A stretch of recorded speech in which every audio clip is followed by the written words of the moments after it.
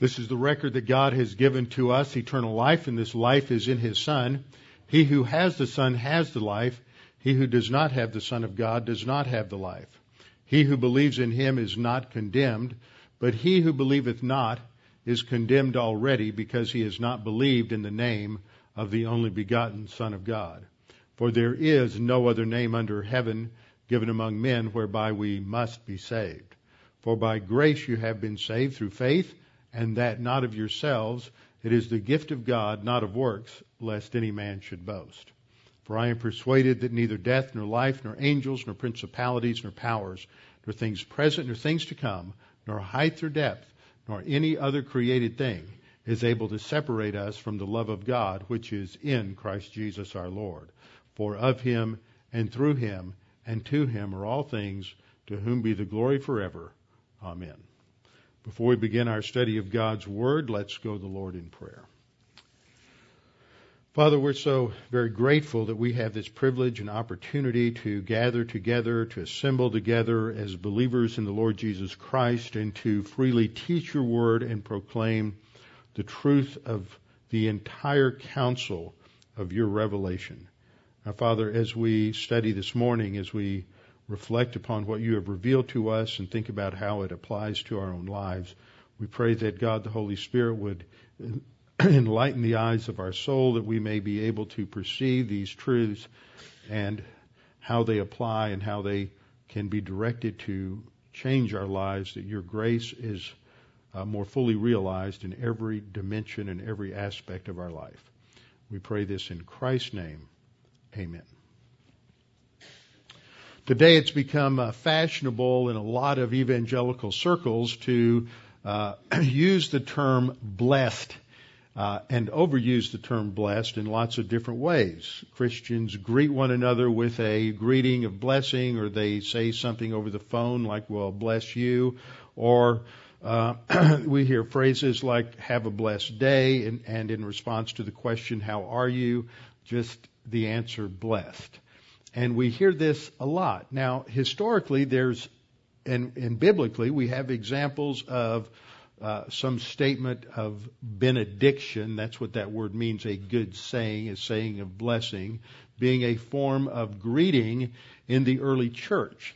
The danger is that when we overuse phrases like this, then they lose their significance. They start to become cliches.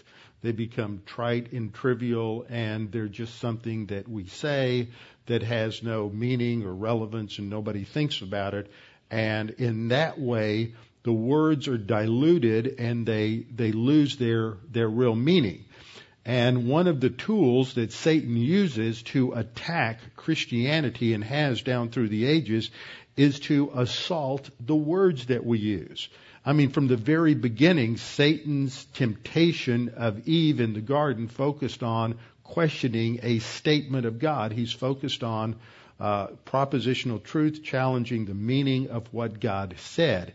And so words are important. They mean things, and they reflect ideas, and it's important to think about what we say, how we say it, and that we not trivialize or not become guilty of trivialization of especially doctrines that are as significant as being blessed by God, which is a term closely related to the doctrine of grace. And sadly, it's these terms like grace, holiness, sanctification, tongues. Some of these terms have really been assaulted in the last 150 years, especially in our culture. And this has caused these words to have to be overdefined again and again and again, because they've lost their biblical meaning within a congregation. Another word is a word like worship. That's a term as well that's meaning has changed just in the last 30 years and no longer has the same connotation. You talk about in many churches that you go to, they'll talk about the song leader as the worship leader, which totally changes the meaning. The pastor is the worship leader. The song leader is the song leader. Don't confuse the two. It's all part of worship. But the highest form of worship is the study of God's Word, understanding it, and letting that drive us to greater devotion and obedience to God. So we have to be careful of the terms that we use and how we use them. In the Old Testament, there are actually two different words that are translated blessed. There is bless or blessing. There is the Hebrew verb barak, B-A-R-A-K, which relates to blessing, and that it's almost always used of God, and God is the only one who blesses as the subject or the performer of that particular word.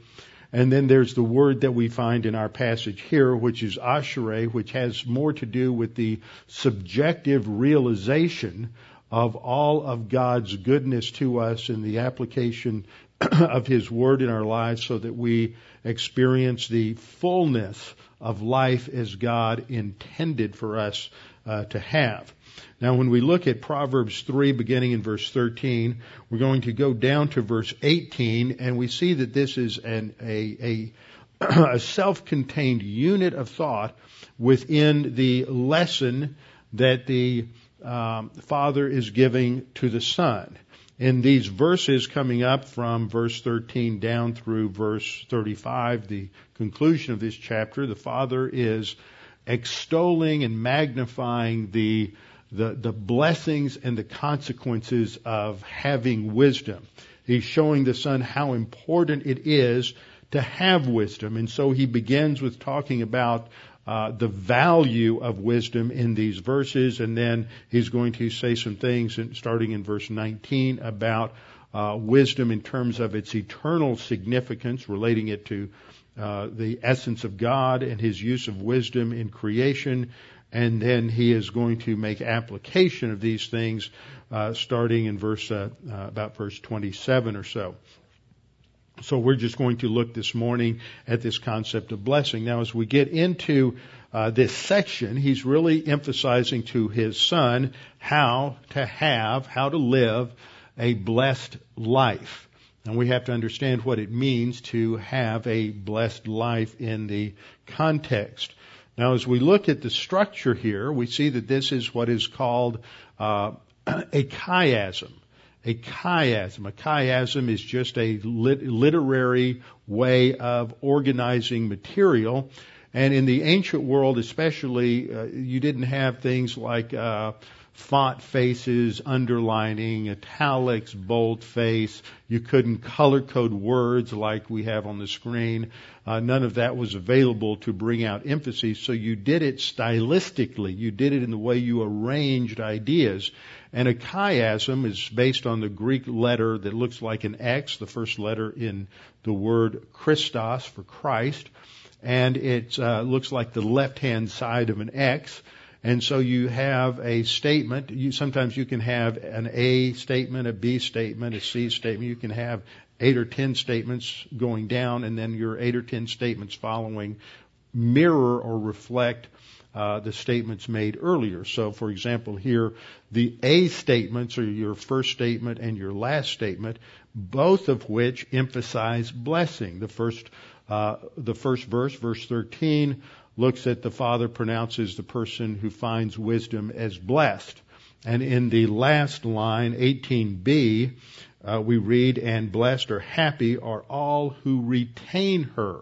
So you see that the last line reflects the first verse.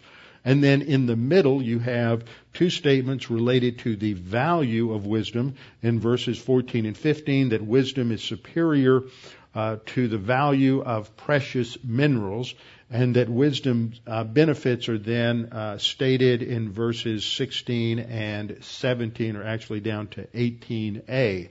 So that gives us a structure. The focal point here then is the value and significance of wisdom as emphasized in the middle section. It's usually the middle section that's sort of like the target that the point of the arrow addresses. So that's the focal point of the passage. It looks something like this if you were to chart it out. Proverbs 3:13 is reflected in Proverbs 3:18, actually just the last part, 3:18b, and then the center section covers verses 14 through 17. Now he begins by saying, happy is the man who finds wisdom and the man who gains understanding. Now I've always had a problem translating these words as happiness, because happiness is one of those words like fairness. I don't like the word fair. We have a president who's talking about everybody needs to pay their fair share. Well, fair means different things to different people. Some people think fair means just. Other people mean fair means everybody gets the same result. Other people think fair means whatever they think is right or consistent with equitable or equal distribution. So fair is a nebulous concept. Well, so is happy. Happy is a subjective term. We often think of a psychological state of euphoria because things are going well and we're uplifted, we're excited, our favorite football team won a game, or somebody that we like actually responded to us, or whatever it may be. We're feeling good. We've accomplished something, and so we feel uplifted, and that's often what we think of in terms of happiness. And that's a rather fluid concept. One day we can be up, the next day down, and it's dependent upon circumstances and events. And that's not what this word is emphasizing. But the word blessed also has its own problems because of a lot of the ways in which it's used today. And it does seem to indicate not happiness in that fleeting, vacillating sense, but more of an enduring joy that is based on living life as God would have us to live it. And despite our circumstances, there is a fullness of life and a fullness of joy and tranquility and contentment that is the result of doing what God says to do and of the way He has graciously provided for us in the midst of our circumstances. So this first word, happy, is a translation of the Hebrew word asher, meaning blessed. It's a state of blessedness or happiness. That's how it's usually translated, but it's different from from another word that is more frequently used, and that's the verb barak, or the noun form for blessing is bracha. Some of you need to learn that the correct way to say that word is bracha. In fact, the Consul General of Israel, Meir Shlomo, here in Houston's wife's name is Bracha. And so if do any interaction with Israelis, you will find that is a common name that women have, Bracha. And so that's the correct way to pronounce the word for blessing, not Baraka. Just wanted to make sure you understood that. It's that Texas twang that changes everything. Now, barak, this first verb, is a word that is most often used in relation to God. God is the only one who is the subject of this verb. God is the only one who performs this action of blessing others. It's used of human beings blessing God. And in that sense, because we often wonder, how in the world can a finite creature bless God? I mean, we can't give Him anything. Well, the word has a range of meanings, and one of its areas or arenas of meaning is to praise. And so when the Scripture says bless God, that is an idiom for saying praise God. And so we bless God by praising Him, and we don't praise Him by saying praise God. We don't praise Him by saying hallelujah. We've just changed language. Hallelujah is Hebrew, meaning praise God. Hallelujah is the imperative form of the Hebrew word hallel, meaning to praise. And if we say hallelujah, we're saying praise God. That's not how you praise God. Read in the Psalms that give praise to God.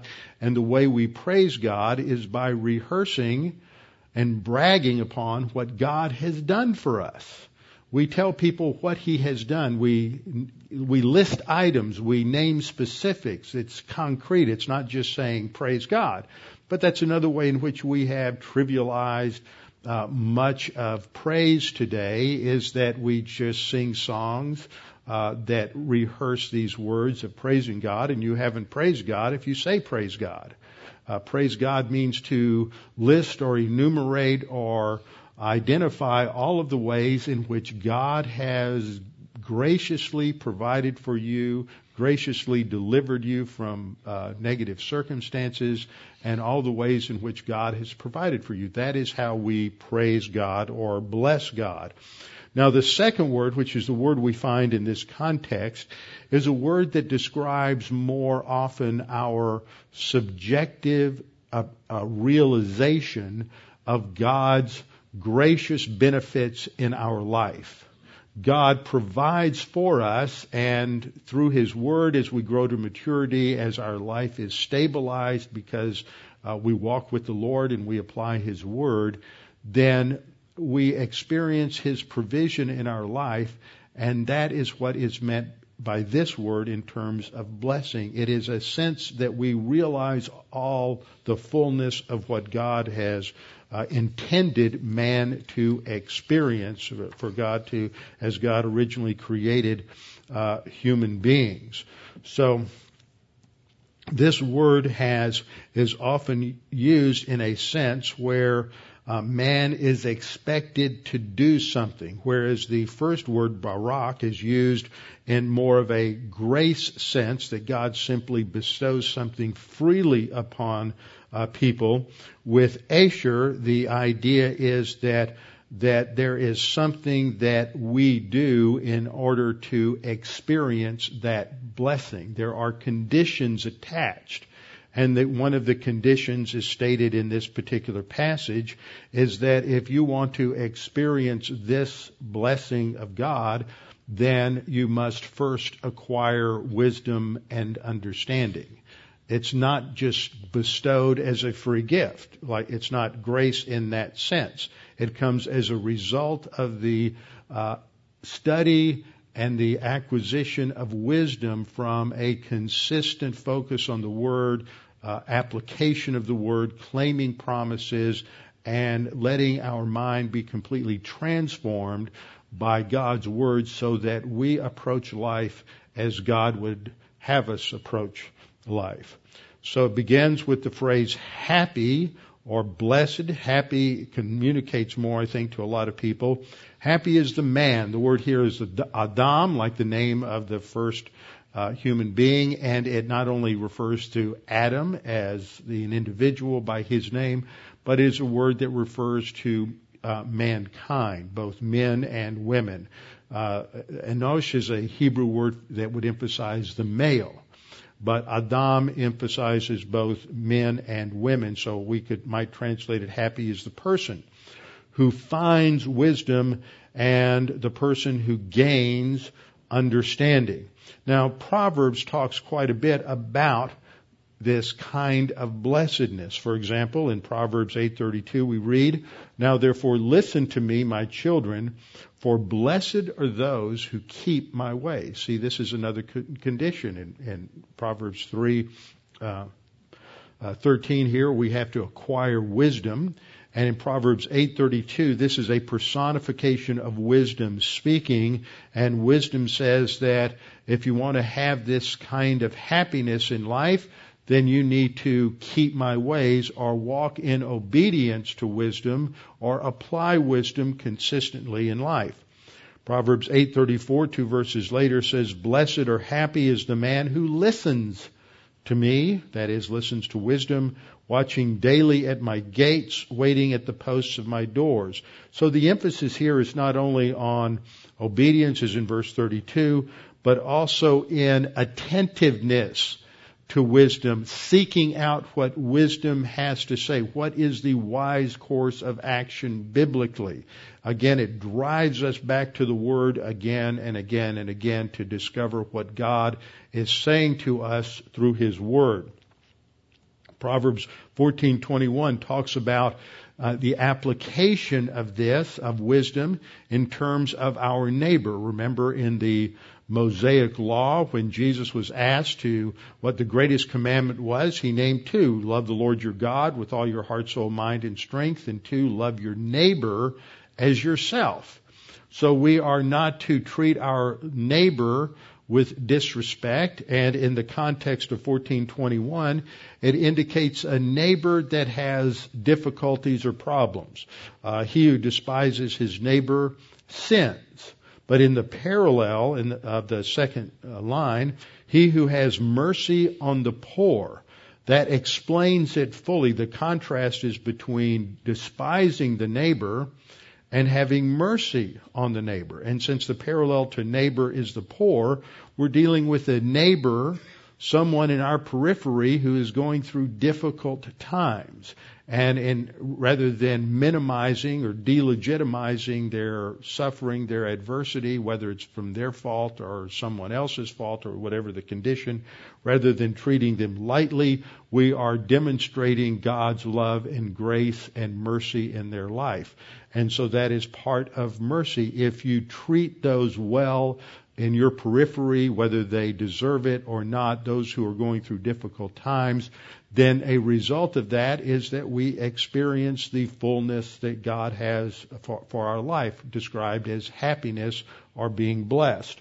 He who has mercy on the poor, happy is he. Now, this is an individual decision. Just want to add this. This is not something that is imposed by the government.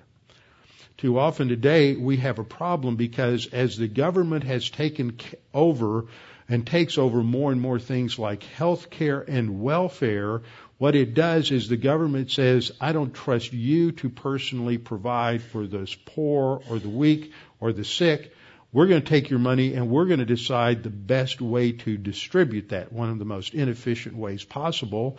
Not only is it inefficient in terms of the bureaucratic distribution of wealth, but it is also inefficient in the sense that it takes away whatever extra individuals might have to bless others with so that they don't have anything to give because the government's already taken most of it. We don't have much left to give to the church, to give to hospitals, to give to nonprofit organizations that further the study of diseases and things like that. And the more the government takes away, the less it allows the citizens to exercise their own volition and responsibility in graciously blessing others and taking care of them. And so it destroys personal responsibility and it destroys the opportunities for happiness on the part of individuals in helping to contribute to these causes. Proverbs 16:20 says, he who heeds the word wisely will find good, and whoever trusts in the Lord, happy is he. Now, if you look at the parallelism here, this is a synonymous parallelism. Where the first line is restated in the second line, heeding the word, that is, listening to what God says and obeying it, applying it in the life, results in discovering that which is intrinsically good in life. The second line parallels that, so we understand that heeding the word is part of trusting in the Lord, relying upon Him, believing His word to be true and applying it.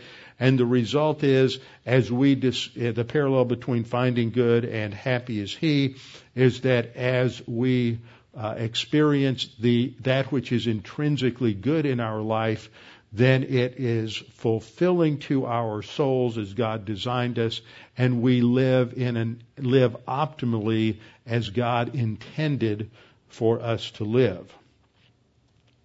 Another use of Asherah in Proverbs is in Proverbs 20 verse 7. The righteous man walks in his integrity. So this is addressed to fathers. You walk in integrity. The Hebrew word there simply means in the wholeness of your honesty and righteousness. And because you as a father live a life of integrity, then your children are blessed afterwards. Think about the flip side of that. A father who has no honesty, no integrity, who is irresponsible, who fails to fulfill his responsibilities as a Christian father, then his children are not prepared for life. They are not provided for. They miss out on many things that he has probably engendered bitterness in their heart in violation of Colossians chapter 3. And so this is a problem. So the father that that lives righteously on the basis of integrity from the Scripture is a blessing for his children. And then the final use of the term in Proverbs is in Proverbs 28 verse 14, where we read, happy or blessed is the man who is always reverent. Now that's the New King James translation. The word there in the Hebrew is the word pachad, which is a synonym for the word that is normally used for fear. And so when it talks about fear of the Lord is the beginning of wisdom, that uses a Hebrew synonym for pachad. And so what this is emphasizing is blessed is the man who continuously walks in the fear of the Lord. If the fear of the Lord is the beginning of wisdom, then you see the connection there. If you're always walking with reference to the fear of the Lord, then you are building wisdom and understanding in your life. And the person who has wisdom in the life and has acquired wisdom, as Proverbs 3:13 says, is blessed or happy. And so the role of the fear of the Lord is significant in our spiritual life and spiritual growth. Now, as we look at the last part of this first verse, finding wisdom and gaining understanding, these are two different words that are expressed here in the Hebrew. The word for find is the Hebrew word matzah. It's not matzah like matzah bread. This is the beginning. This is Passover this week. Passover begins tomorrow night at sundown. Is Erev Pesach. Pesach's the Hebrew for Passover. Begins at sundown tomorrow night, and that also begins the Feast of Unleavened Bread. So over the next 24 hours in a Jewish home that is rigorously observing Passover, they will be removing all of the leaven from the house, and the only bread that they can eat for the next week is matzah or unleavened bread. This is not matzah in terms of unleavened bread. It just sounds that way to our ears. It's the word that means to find, and it indicates finding something as a result of a conscientious search for it. It's not just something that happens along the way as you walk down the aisle of the grocery store and look down and somebody dropped a $100 bill and you go, oh great, I just found a $100 bill, now you're happy. No, this is somebody who is searching, diligently seeking for wisdom and understanding, and that is the person who will have this blessed happiness in life because they have discovered wisdom and gained understanding. So the second word for gaining is the Hebrew word fuk, which means to obtain something, to offer something, to acquire something through purchase. You're investing time and energy in order to learn the word and let it shape your thinking. Now these two words that are used at the end of the verse, wisdom and understanding, are words. The wisdom is from chokhmah, which emphasizes a skill, or sometimes it's translated prudence, but it has that idea of application. Understanding actually in a flow chart, which I'll put up in a second, understanding precedes wisdom.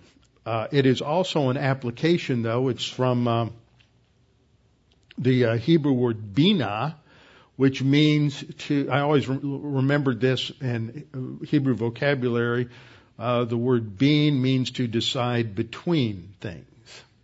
It's an exercise of discernment, being able to choose the wise option. So understanding has to do with taking the doctrine that we learned, the teaching that we have studied, and then applying that into real-time situations so that we make wise decisions. The result of making wise decisions is that we grow in wisdom and we develop a life that exhibits a certain amount of skill in living because we know the Word of God. So there is a flow of the way we acquire wisdom that we see in the Proverbs. First of all, the fear of the Lord is the beginning of wisdom. So we have to start with a healthy respect bordering on fear of the negative consequences of the Lord. He is in control, and we know we need to submit to Him in every area of life. Because we fear the Lord, we know that He has commanded that we know Him and know His Word, so we have to arrange our lives in such a way that we can acquire a knowledge of His Word. That means we have to make time every day to read our Bible, to listen to the teaching of God's Word, study it on our own, be in Bible class during the week. This has to be a priority. You can't get to wisdom without knowing the Word, and you can't know the Word unless this is a disciplined procedure on your part where you have made this a priority so that you're there every time you can.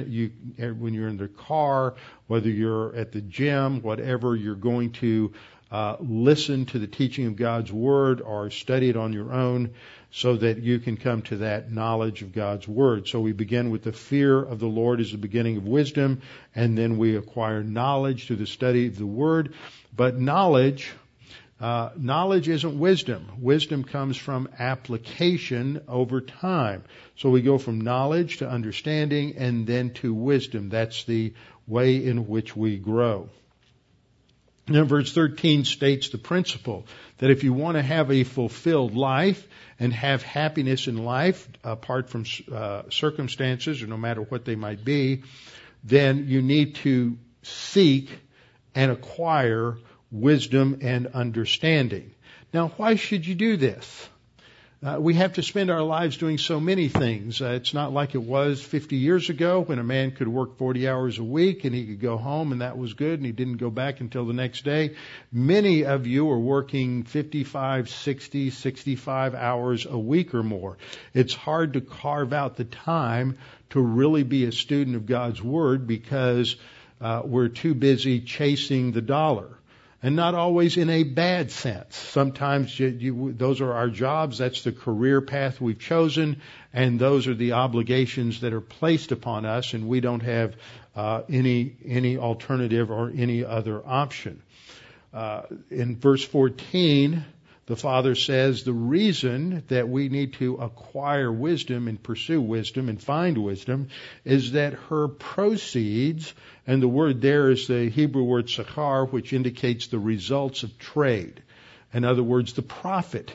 There's nothing wrong with making a profit, despite the fact that many in our culture want to always assault the rich and raise their taxes as if acquiring wealth is evil. The problem is that 80% of the people in this country aren't as wealthy as the other 20%, and they're just jealous and they want it. And so they want the government to be Robin Hood and take from the rich and give to them. But the reason they want it is because they too really want to be wealthy. Being rich is not evil. People can do wrong things with money. People often do many evil and wrong things without money.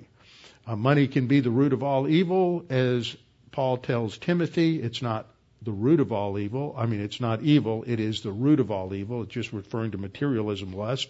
But notice the writer here is validating the importance of profit.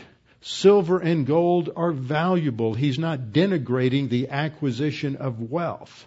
But what he is saying is wealth without wisdom is an empty life. Wealth without understanding of God's Word is not going to bring happiness. Happiness, as much joy as money will bring to people, and it does, the Word of God and wisdom from the Word of God is going to make you even happier, because it's going to give you the capacity to use the silver and gold that you acquire in life in a wise way that benefits you, and so that you just don't throw it away or fritter it away or use it irresponsibly. It will be used in a responsible manner to enrich not only your life and experience, but also your family and those around you. For example, the neighbor that is destitute and in need of aid. So there is a positive recognition of wealth embedded in the comparison that we find here. her proceeds, that is, the proceeds of wisdom, are better than the profits of silver. It's not saying that there's anything wrong with the profits of silver and gold. The comparison doesn't work if the value of silver and gold isn't significant and isn't good. The comparison is that is wonderful and it's great, but wisdom's even better. And so the focus is not on acquisition of wealth, but on acquisition of wisdom. And then in verse 15, he compares the value to that of precious jewels, rubies, and whatever else you may desire in life, whatever you might think will bring you happiness and joy in life. Wisdom is more precious than rubies, than beautiful things, valuable things. And then he says, and all the things you may desire, that covers everything else. Notice the word all. He doesn't say most. He says all.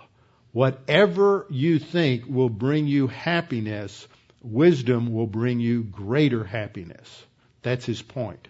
Whatever you think brings you, and he's not saying there's something wrong with having hobbies or enjoying aspects of God's creation, acquiring things. There's nothing wrong with that. But if you make that the source of happiness and joy, that will not bring you happiness and joy.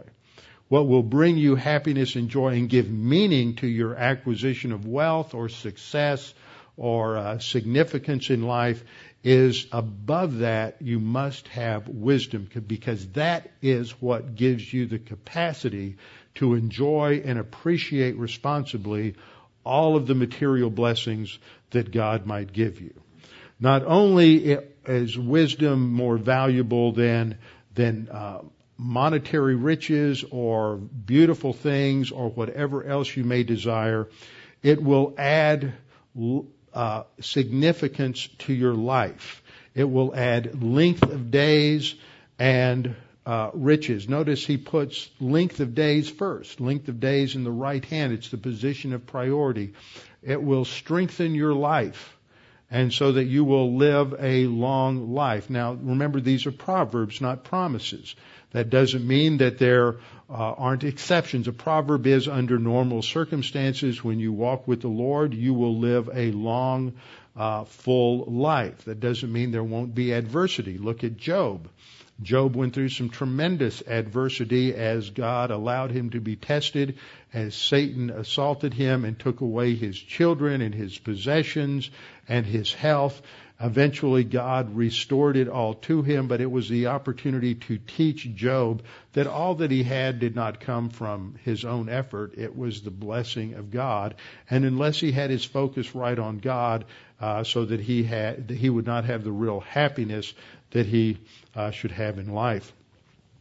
This is a lesson that Solomon understood when God told Solomon to ask for whatever it was he would like to have. God would give it to him. Solomon responded by saying, give to your servant an understanding heart. 1 Kings chapter 3 verse 9. Understanding heart is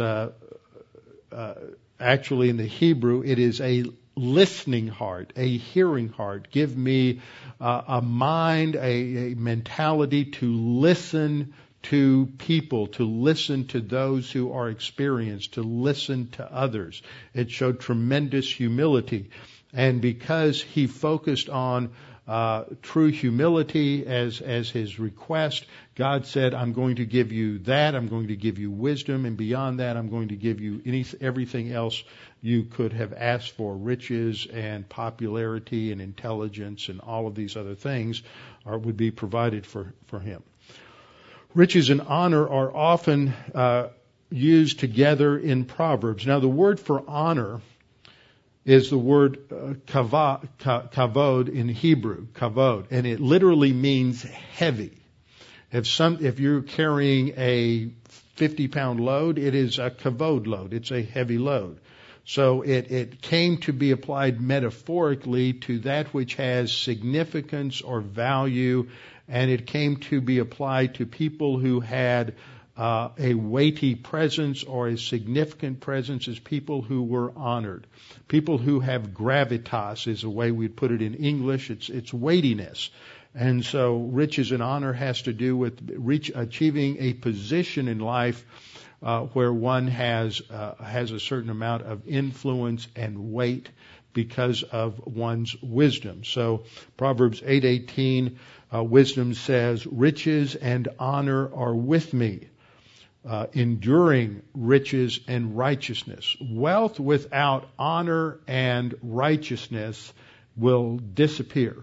It will be thrown away, and it will have no meaning for the person who has it.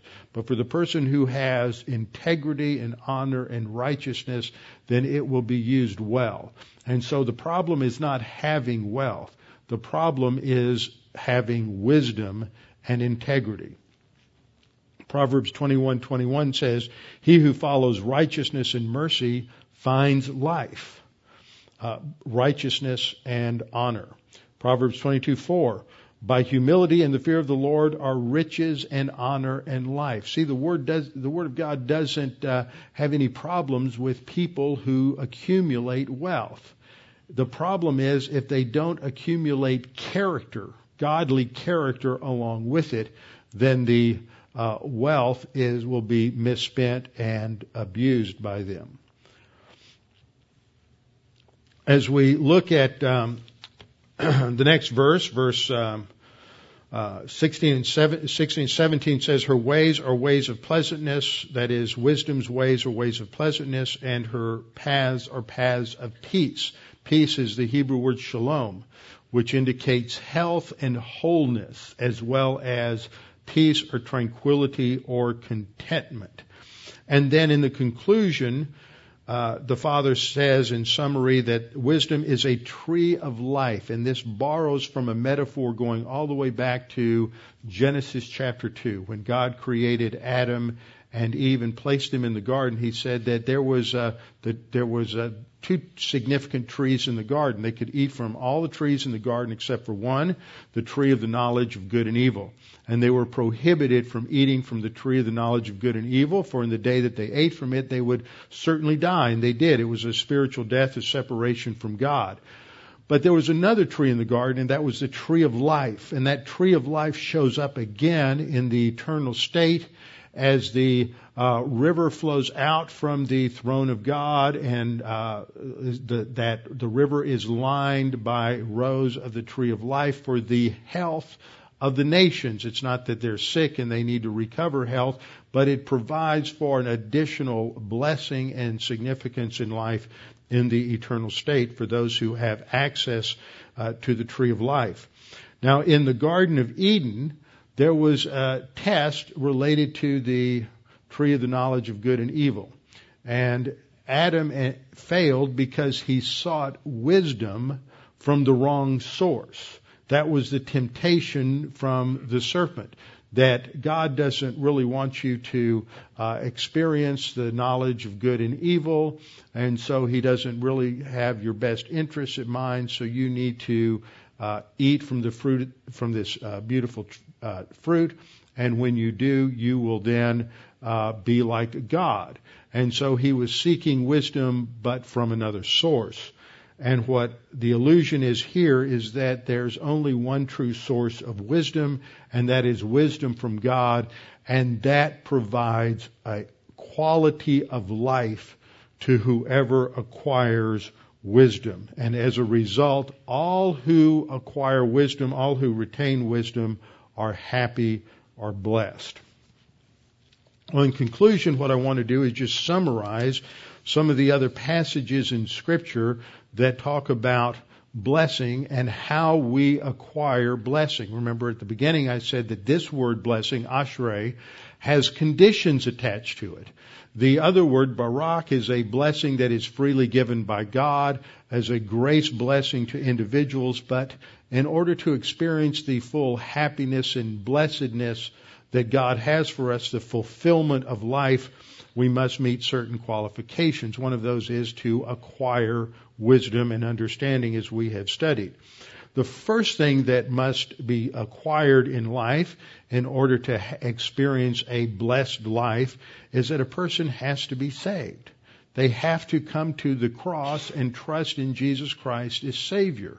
You cannot have a blessed life if you are unsaved. If you are spiritually dead, by definition, you are divorced from the grace of God. You're divorced from the provision of God.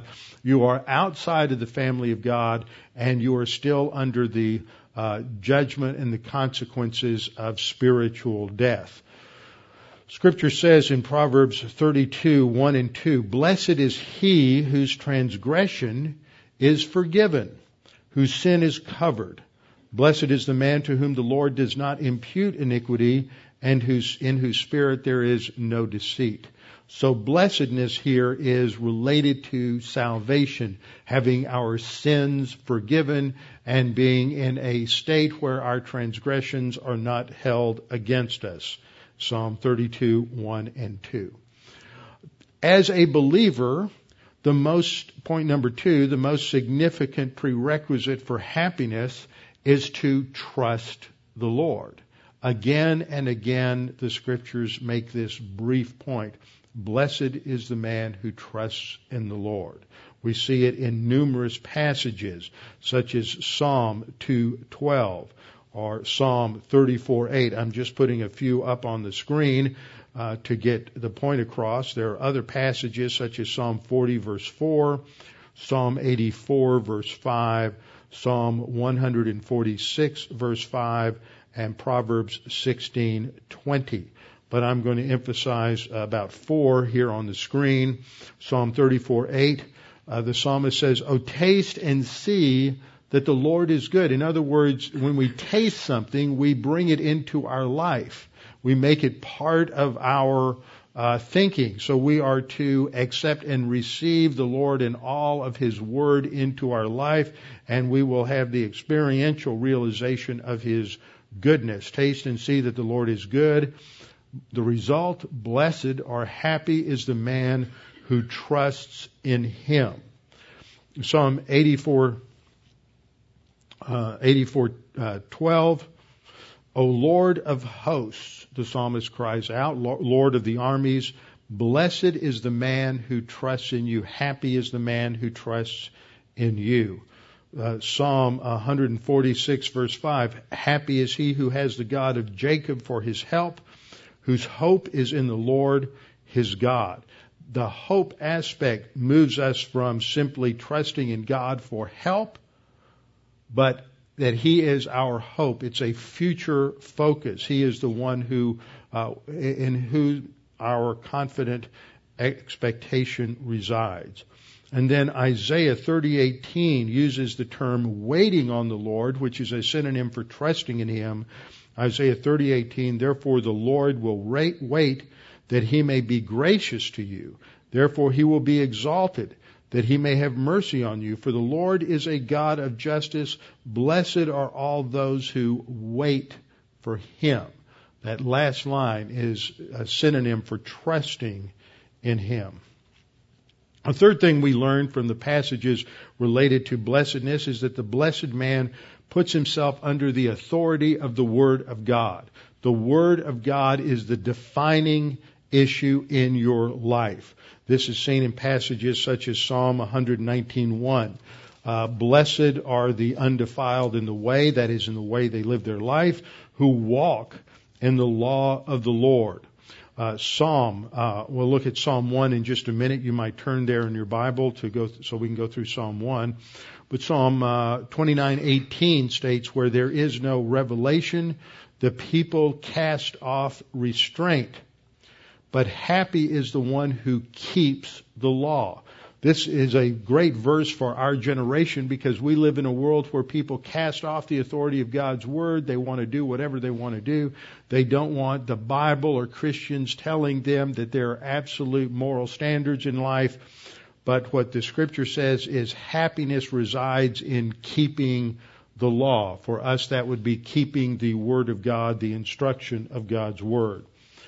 1 Kings 10:8, happy are your men and happy are these your servants who stand continually before you and hear your wisdom. That is, as a prayer to God, hearing the wisdom of God. Let's look at Psalm 1. Psalm 1 addresses the issue of acquiring wisdom from a little bit of a negative. Blessed is the man who doesn't do certain things. He doesn't walk in the counsel of the ungodly. Notice the progression from walking to standing to sitting. You start off walking around with the wrong crowd. Pretty much you hang around, you sit down with them, and then you stand with them, and then you sit down and reside in all of their human viewpoint error. Blessed is the man who walks not in the counsel of the ungodly, nor stands in the path of sinners, nor sits in the seat of the scornful. But his delight, see, this is what leads to real happiness in a person's life. His delight is in the law of the Lord. He's excited about studying the Word and learning what God has to say to him. His delight is in the law of the Lord, and in his law he meditates on Sunday morning every other week. Oh, wait a minute, it didn't say that, did it? In his law he meditates day and night, continuously. This is just a figure of speech. It doesn't mean you're meditating on God's Word every second of every minute of every hour. You wouldn't get anything else done.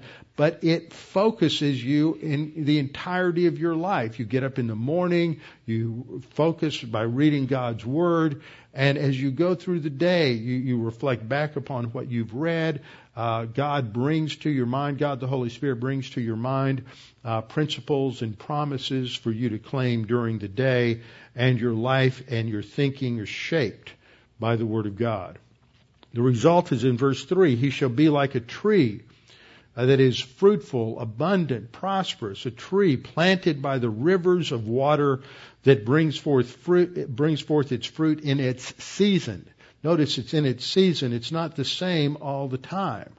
There are times when that fruit is manifest and times when it's not.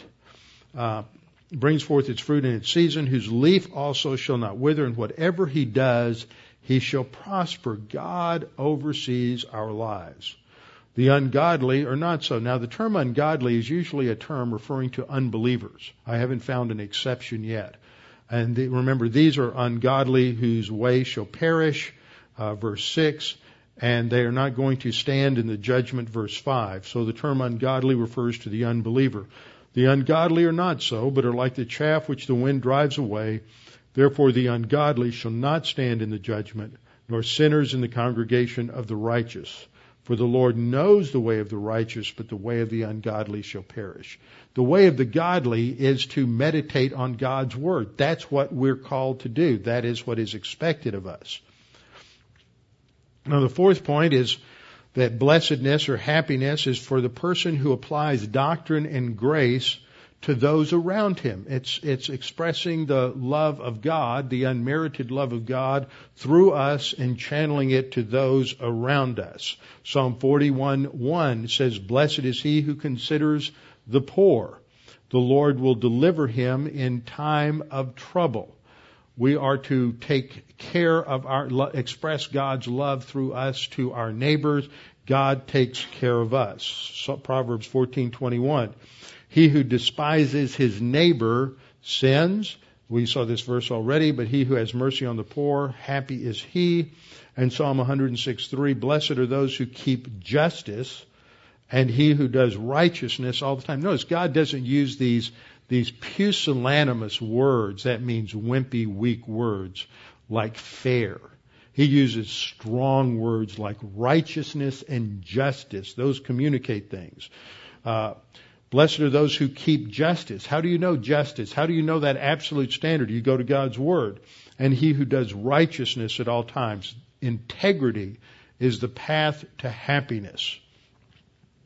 Then we come to point number 5. Happiness is for those who obey the Word. Isaiah 56:2. Blessed is the man who does this. and the Son of Man who lays hold of it, who keeps from defiling the Sabbath. That's part of the Mosaic law. So happiness comes from obeying the word.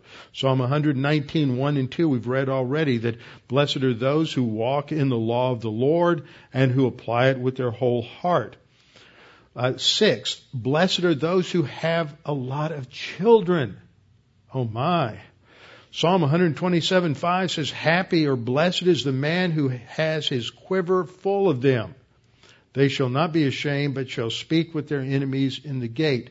So there's blessing from having children and raising them in the nurture and admonition of the Lord. 7th, there is blessedness in work, in labor, in fulfilling that which God has called you to do in terms of your job and your career. Psalm 128, 1 and 2, blessed is everyone who fears the Lord, who walks in his ways.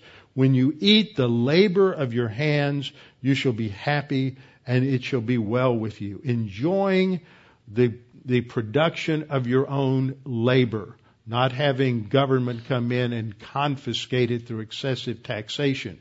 But it is there for you to enjoy. Work hard and enjoy what God has provided. Remember what Paul said in 2 Thessalonians chapter 3, if you don't work, you don't eat. That's not what the Congress says. If you don't work, well, that's okay, we'll give you food. I just read the other day that now they're going to have programs in HISD where they're not only going to feed kids breakfast, they're going to feed them lunch, and now they're going to give them dinner. Why don't they just let the teachers adopt them? The school district has become the new parent. This is contrary to what the Bible teaches completely. It destroys responsibility of parents. It destroys responsibility in the home. It destroys individual responsibility, because if somebody else is going to do what I ought to do, pretty soon I'm just going to say, why should I do it? Well, I'll just let them do it.